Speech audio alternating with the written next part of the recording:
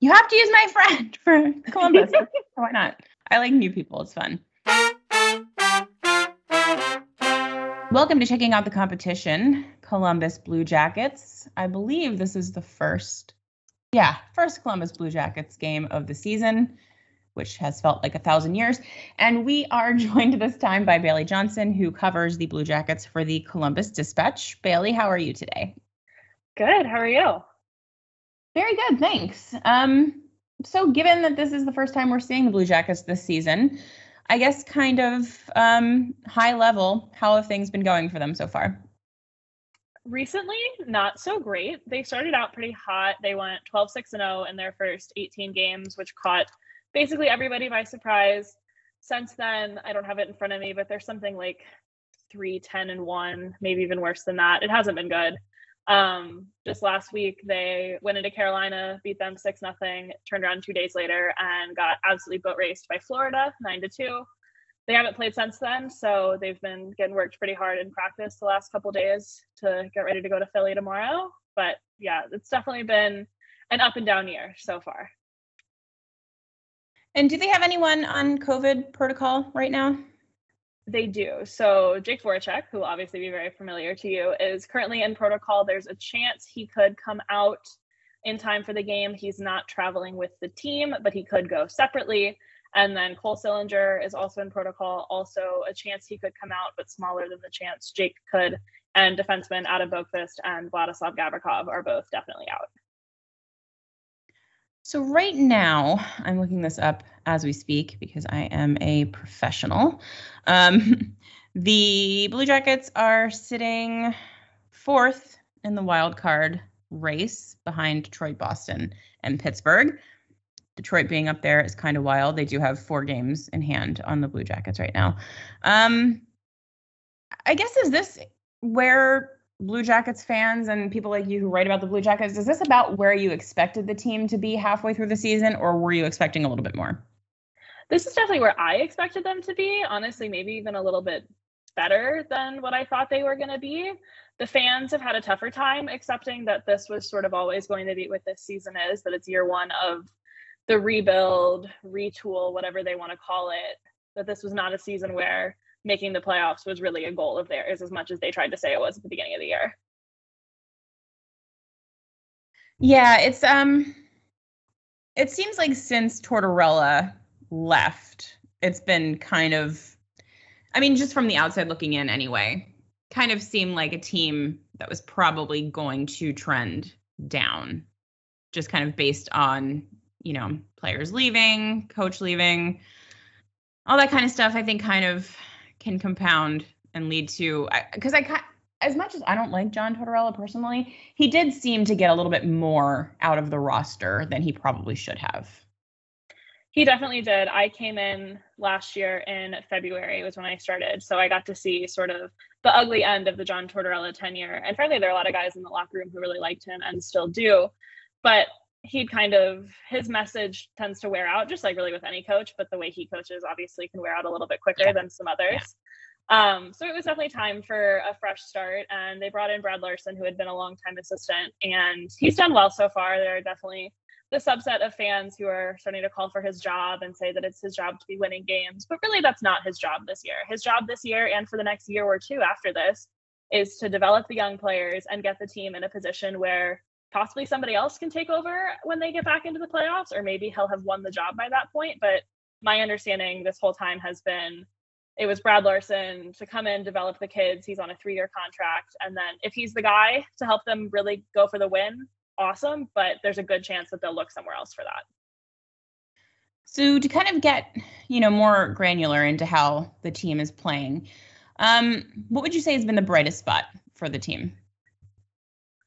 I would say Cole Sillinger's performance has been a real bright spot. It doesn't look as successful on paper as people maybe would have hoped, but to be 18 years old, a full year younger plus than the next youngest player in the league, and to be playing regular minutes every night, I think is really impressive. They kind of didn't expect him to make the team out of camp. I remember Brad Larsen saying he came in every day looking for reasons to send Cole back to junior, and he kept not giving him any.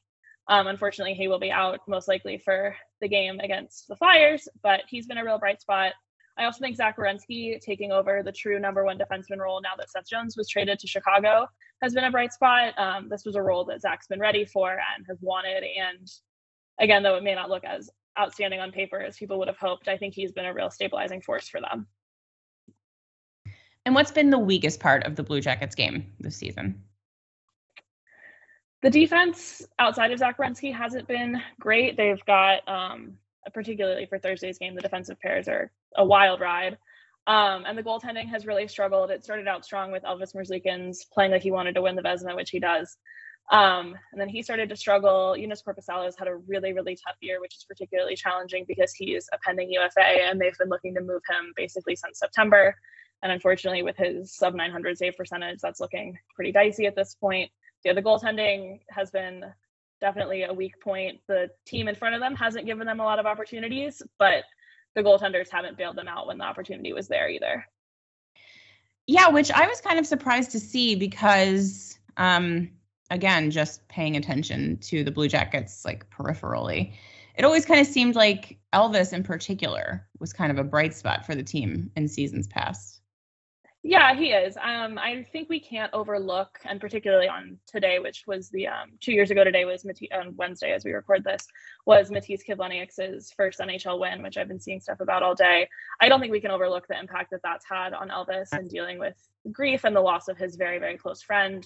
I know it was something that motivated him at the beginning of the year to sort of be powered by Matiss and want to use that pain to push through. And then I think, I mean, not to speak for him, but there's definitely a sense that he's gotten to a point where it's been hard. He just mentioned recently, he had a really terrible outing against the Carolina Hurricanes on New Year's Day, and talking about it a few days later, he said, well, I didn't sleep very much that night because it was New Year's Eve and you know what happens. And I believe that to be him referencing the fireworks that people set off on New Year's Eve. So there's definitely a lot going on for Elvis off the ice that I think is contributing. Oh God, that's so sad to hear. I hate that. How has Voracek looked? Just because people are interested. He's been really good. He has not scored goals, which I don't know that people really expected him to. I think he has one all season, which is almost hilarious, but he's lighting it up with the assists. For a while, he was leading the NHL in primary assists. I don't think he is anymore, but he's got 24 assists. He's second on the team in points exclusively because of his 24 assists. He's really helped the power play run. He's really, I think, enjoyed being with a younger group of guys and helping the rookies and teaching them. He's been really a lot of fun and a breath of fresh air for this team. That's excellent to hear. Jake was always kind of a mixed bag as far as fan response to him goes. He was, a bit of a character, which I'm sure you've experienced covering the team at this point. But he will get you a ton of points. And it's hard to lose that, as the Flyers, I think, are finding this season. Are there any players that we might not know about that you kind of think we should be keeping an eye on because they're playing so well? There are a couple. Oliver Bjorkstrand, I don't know, counts as underrated anymore. I feel like people have started to make him the guy that goes around on Twitter as the most underrated player, therefore making him not actually that underrated anymore. But he really is one of the best shooters on the team. He is a threat to score basically every time he touches the puck, and is someone I've really enjoyed watching. I didn't know a ton about him before I got here, and he's one that's super impressed me. Gus Nyquist also is seeing a resurgence lately. He missed all of last season after having shoulder surgery, and there were some questions about how he was going to come back at his age. He's in, I believe, his early 30s. And it definitely took him some time at the beginning of the year to settle in, but the last 10, 15 games, he's really come on strong and has looked really, really good. So that's been fun to watch as well. How have they looked on special teams this year?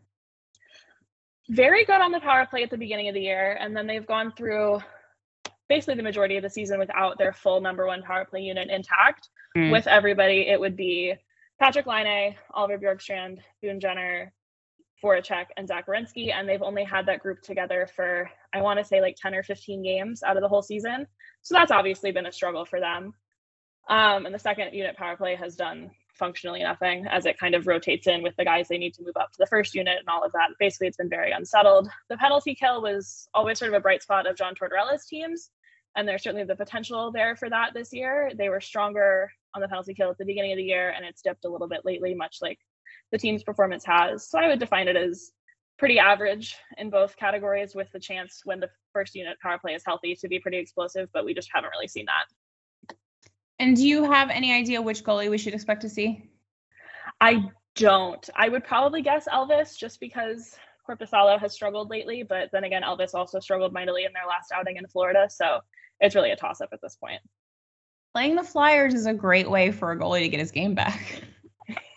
I feel like it's a little bit of like a stoppable force meets a movable object at this point. Like, both of these teams are a little bit not where they thought they were going to be, and we'll see which struggle comes out on top. That was kind of how the last two games against the Islanders went. Which of these underperforming teams that's bad can be less bad on this particular evening? That 9-round shootout last night just really was everything that I thought it needed to be. Hilarious. Honestly, if you wanted to put a Flyers Islanders game in an encyclopedia for future generations to understand what they were like, that game is probably a perfect representation. Absolutely. Although maybe there needed to be just like a little bit more interference from the Islanders, but otherwise I think it was a pretty textbook Flyers Islanders game, which is to say annoying and frustrating and in the end upsetting. The last thing I'll ask you, like I ask everyone, is for a prediction on the final score of this game, just for fun. Oh goodness. Let's go with 3-2 Flyers. Oh, yeah. I'll say that. Because if they lose tomorrow, it'll be their second 10-game losing streak, well, winless streak, as we were supposed to say, of the season, which is at this point, the sickos and the Flyers fan base, I think, are rooting for that to happen, just for the chaos. I personally think they're going to do it. So I'm gonna say something like maybe a 2-1, 3-1 type of loss for the Flyers. That seems possible. We'll see how much juice the Blue Jackets have after, to put it lightly, getting the shit skated out of them on Monday. I've never seen Brad Larson the way he was, or to be fair, I wasn't there. I was just hearing what he was saying, but definitely a new side of Brad Larson after that ugly loss in Florida. So whether that motivated them or they're still reeling from that, I guess we'll find out. That's pretty intense. I don't know if you, like, I can't remember the last time I heard about a coach, like, essentially bag skating a team.